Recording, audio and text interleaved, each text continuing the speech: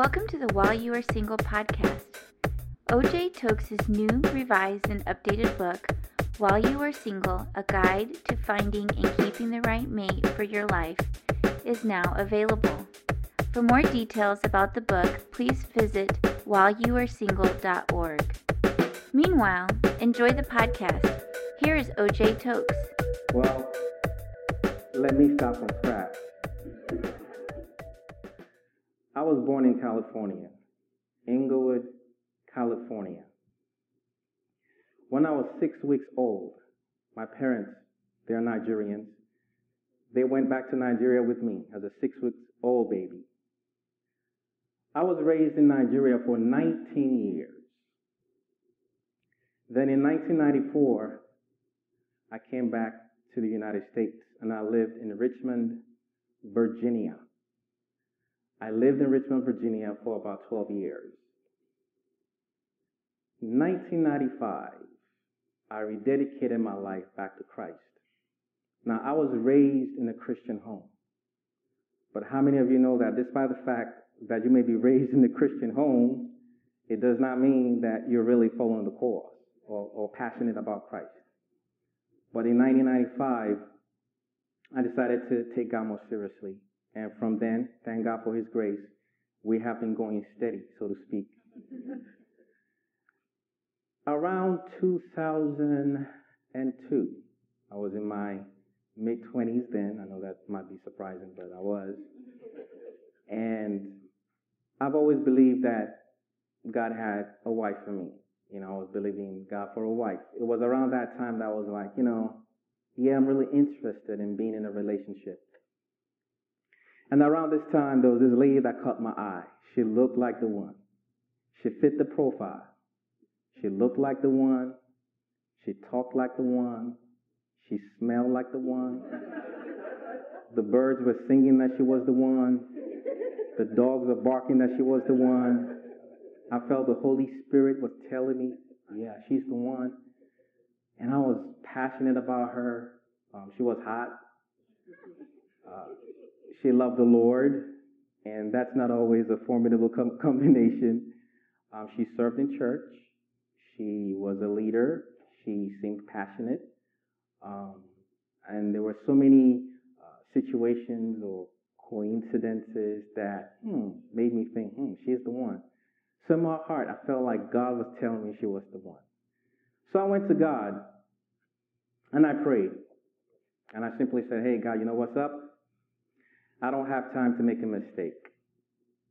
I don't have time to date somebody for a few weeks, a few months, a few years and break it off. I don't have time for that. I'll rather use my time wisely. So, Father, if this person is the one, let your will be done. If not, let your will be done. I prayed that, yeah, but in my heart, I was like, yeah, I think she's the one. So I had a conversation with her. After a few months, after observing, thinking about it, praying about it, waiting for more confirmation, so to speak, I now mustered the courage. Guys, I want to encourage you guys. We need to be able to step up. We hear the term man up, and I think we misunderstand what that term is. We need to step up and say what we got to say. Amen? Now, guys, manning up includes even when she says no, you take the hit and be a man about it. That's part of being man up. So I stepped up and I talked to her. And you know what? I was right. She was the one. Just one problem. I wasn't the one for her because she was interested in another guy. I was disappointed. So basically, she turned me down. I was disappointed. I handled it through God's grace. I went home and I was wondering, I'm not going to lie to you, I was still hoping and wishing that she was going to change her mind. But that never happened. While I was dealing with this disappointment, while I was thinking about this, a friend of mine called me on the phone. And he called me. He wanted to know if I would be one of the speakers in the True Love Waits seminar. And I'm thinking, you got to be kidding me. I just failed in a relationship. In fact, I didn't even start. I just got my heart broken. And now God has given me a buzz, the same God that I went to. I said, hey, what's up? Hook me up. He's now calling me, Tokes, I need you to do something for me. I'm like, God, where were you when I asked you to do something for me? And I'm sure God was like, yeah, I did what I was supposed to do. It wasn't supposed to be. So relax and do your job. So while I was, just thinking about the fact that I was going to be speaking in the True Love Wait seminar, one of the questions that I had to grapple with was, okay, Tokes, are you ready to be in a relationship? No. Okay, that's cool. So what do you need to be doing to prepare yourself to be in a relationship, Tokes? That question was what I began to seek the scriptures about and seek God about. While I am single, what do I need to be doing to make sure that when I get into a relationship, it goes according to God's plan? It's no wonder that at the True Love Wait seminar, the title of the message was While You Are Single. That is so important because you do not want to find out how to make a relationship work when you are married. Because by that time it might be too late. So while you are single, what do you need to be doing? Your lifestyle as a single person is a seed that will determine your harvest as a married person. Let me say that again. Your lifestyle as a single person is a seed that will determine your harvest as a married person. So, during the event, I spoke on while you're single. After the event, after the message, it was so powerful, it was so impactful, I said to myself, this is not just a message here. And that's why it evolved into my first book, published in 2003, While You Are Single. It's not in the market right now because a revised and updated version, by God's grace, will be released this summer. But 11 years after that day, or more like 12 years later,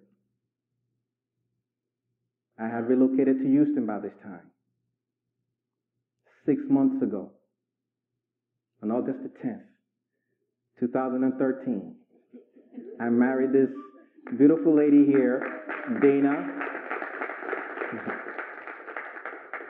But the process, the journey, were things that I learned while I was single. Every once in a while, I meet some of my friends who were in the journey with me. I was in the journey with them. Some of them are still in the journey.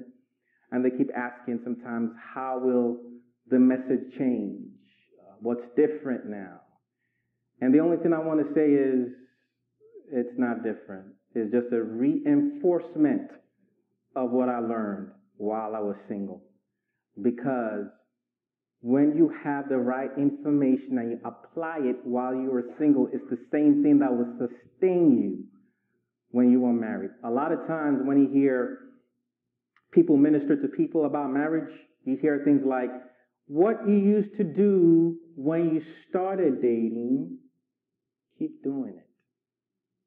And they started dating while they were single. How you approach a relationship right from scratch, right from the get-go, determines how the relationship continues or stops. In Mark chapter 10, verse 2. Mark chapter 10, verse 2. Some Pharisees came to Jesus, and their purpose was to trap him. They wanted to get him in trouble. And they asked him, is it okay for a man to divorce his wife? Now, I'm not here to talk about divorce. That's not my emphasis. But I'm using this because divorce represents a relationship that didn't go well. It represents a broken relationship. Okay? My emphasis is more on Jesus' response to their question, because his response had more to do with relationships regardless. Okay? That's why I'm using that account. So the Pharisees came to him in Mark chapter 10, verse 2, and they said, can a man divorce his wife? In Matthew chapter 19, verse 3, Matthew 19, verse 3, we hear the same story, but we get more details. In 19, verse 3, it says the Pharisees came to him to trap him, and they asked him, is it okay to have divorce, or can a man divorce his wife for any reason? Any reason. That gives us more details. If you didn't know that in Matthew 19, verse 3, you will have been thinking they were asking, should we divorce, period. But Matthew 19, verse 3 lets us know that it was more about why or grounds for divorce. They asked, can we divorce for any reason? Usually, when the Pharisees and the religious leaders came against Jesus, they were coming against him based on the law or based on the Old Testament. A lot of times we're not aware that Jesus' response is more like a clarification of the Old Testament or the law or the first 5 books of Moses. Some call it the Pentateuch, some call it the Torah. But basically he was also responding based on that. So when we begin to study our scriptures and look at Jesus' response from that perspective, it helps us get a clearer view of what the debate or the conversation is about. Okay? So this guy came to Jesus and they said, could a man divorce his wife for any reason? And like I said, they were coming to him based on the Old Testament. Therefore, their source for their argument is found in Deuteronomy chapter 24, verse 1. Deuteronomy chapter 24, verse 1. There, Moses simply says, when a man takes a wife and she does not find favor in his eyes because he found something indecent in her or something unclean in her, King James Version, or something despicable or wrong with her, he can write her a certificate of divorce and send her away. So they were coming to Jesus based on Deuteronomy 24, verse 1. But it was a trap. It's my understanding that there were 2 schools of thought in the Jewish tradition as it pertained to divorce. There were 2 rabbinic schools, 2 rabbis who had differences regarding what that scripture meant. Because it tells a man, a husband, to divorce his wife if he found something indecent or unclean in her. Now the question was, what does it mean by indecent? What does it mean by unclean? So there were 2 rabbinic schools that had 2 different views on what unclean or indecent meant. One was the school of Rabbi Shammai. The other was the school of Rabbi Hillel. Shammai was of the view that indecent means adultery. If a man's wife commits adultery, he could divorce her. That was the only grounds for divorce. Rabbi Hillel was of the view that unclean or indecent means anything, any reason. Even if she burnt food, you can divorce her. So, when they are coming to Jesus about this, they were trying to set a trap. Couple of things. You notice the question was a man divorcing his wife. In the Old Testament, the Jewish mindset, in the Jewish law, only men could divorce their wives.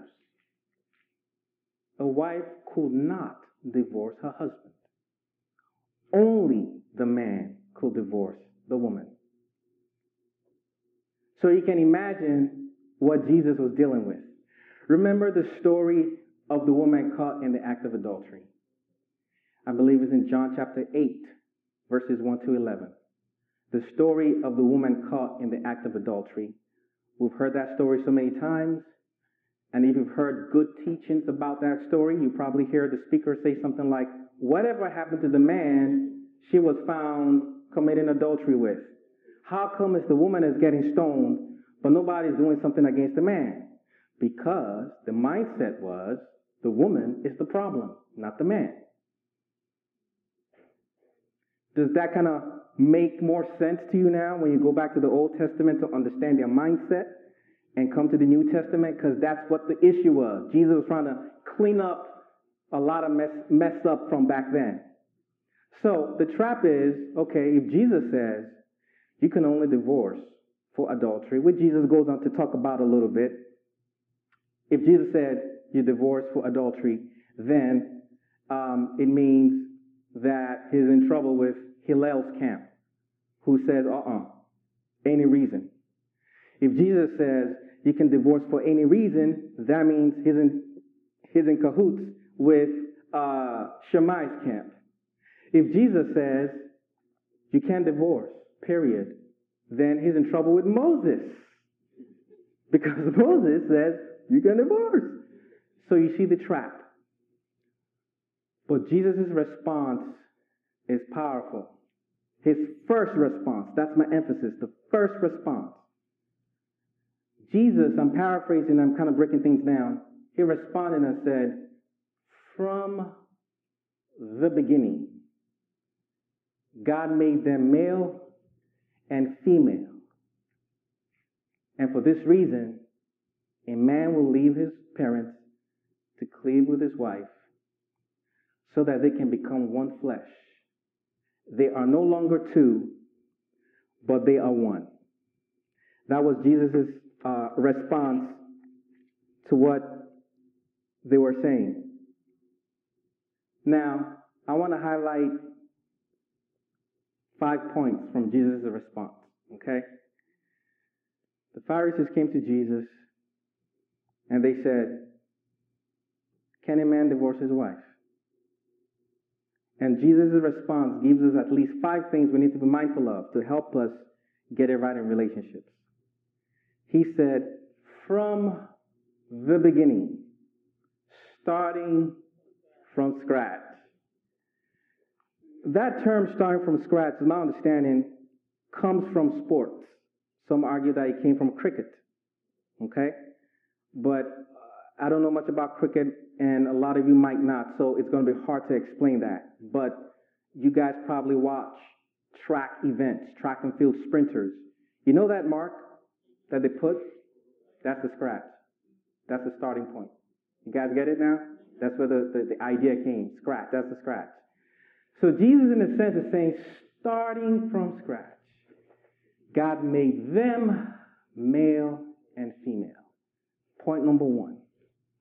The Pharisees came and said, can a husband, one person, divorce his wife, another person?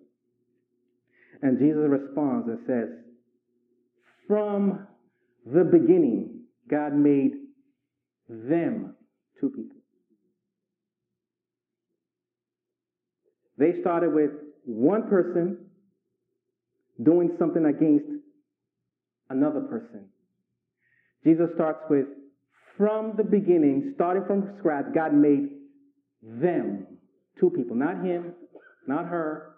God made them. Male and, conjunction, female. Not male against destruction, female. The Pharisees started with man against woman. Jesus started with man and woman. To be successful in a relationship, you need to start with a collective, a couple's mindset than an individualistic mindset. Thank you for listening to the podcast. We hope you were informed, inspired, and impacted. If you'd like to learn more about O.J. Tokes, his books, blog, music, and his monthly ministry for singles, please visit whileyouaresingle.org. That is whileyouaresingle.org. If you've been blessed by the podcast, we encourage you to please share it with your friends. Until next week's podcast, take care and stay blessed.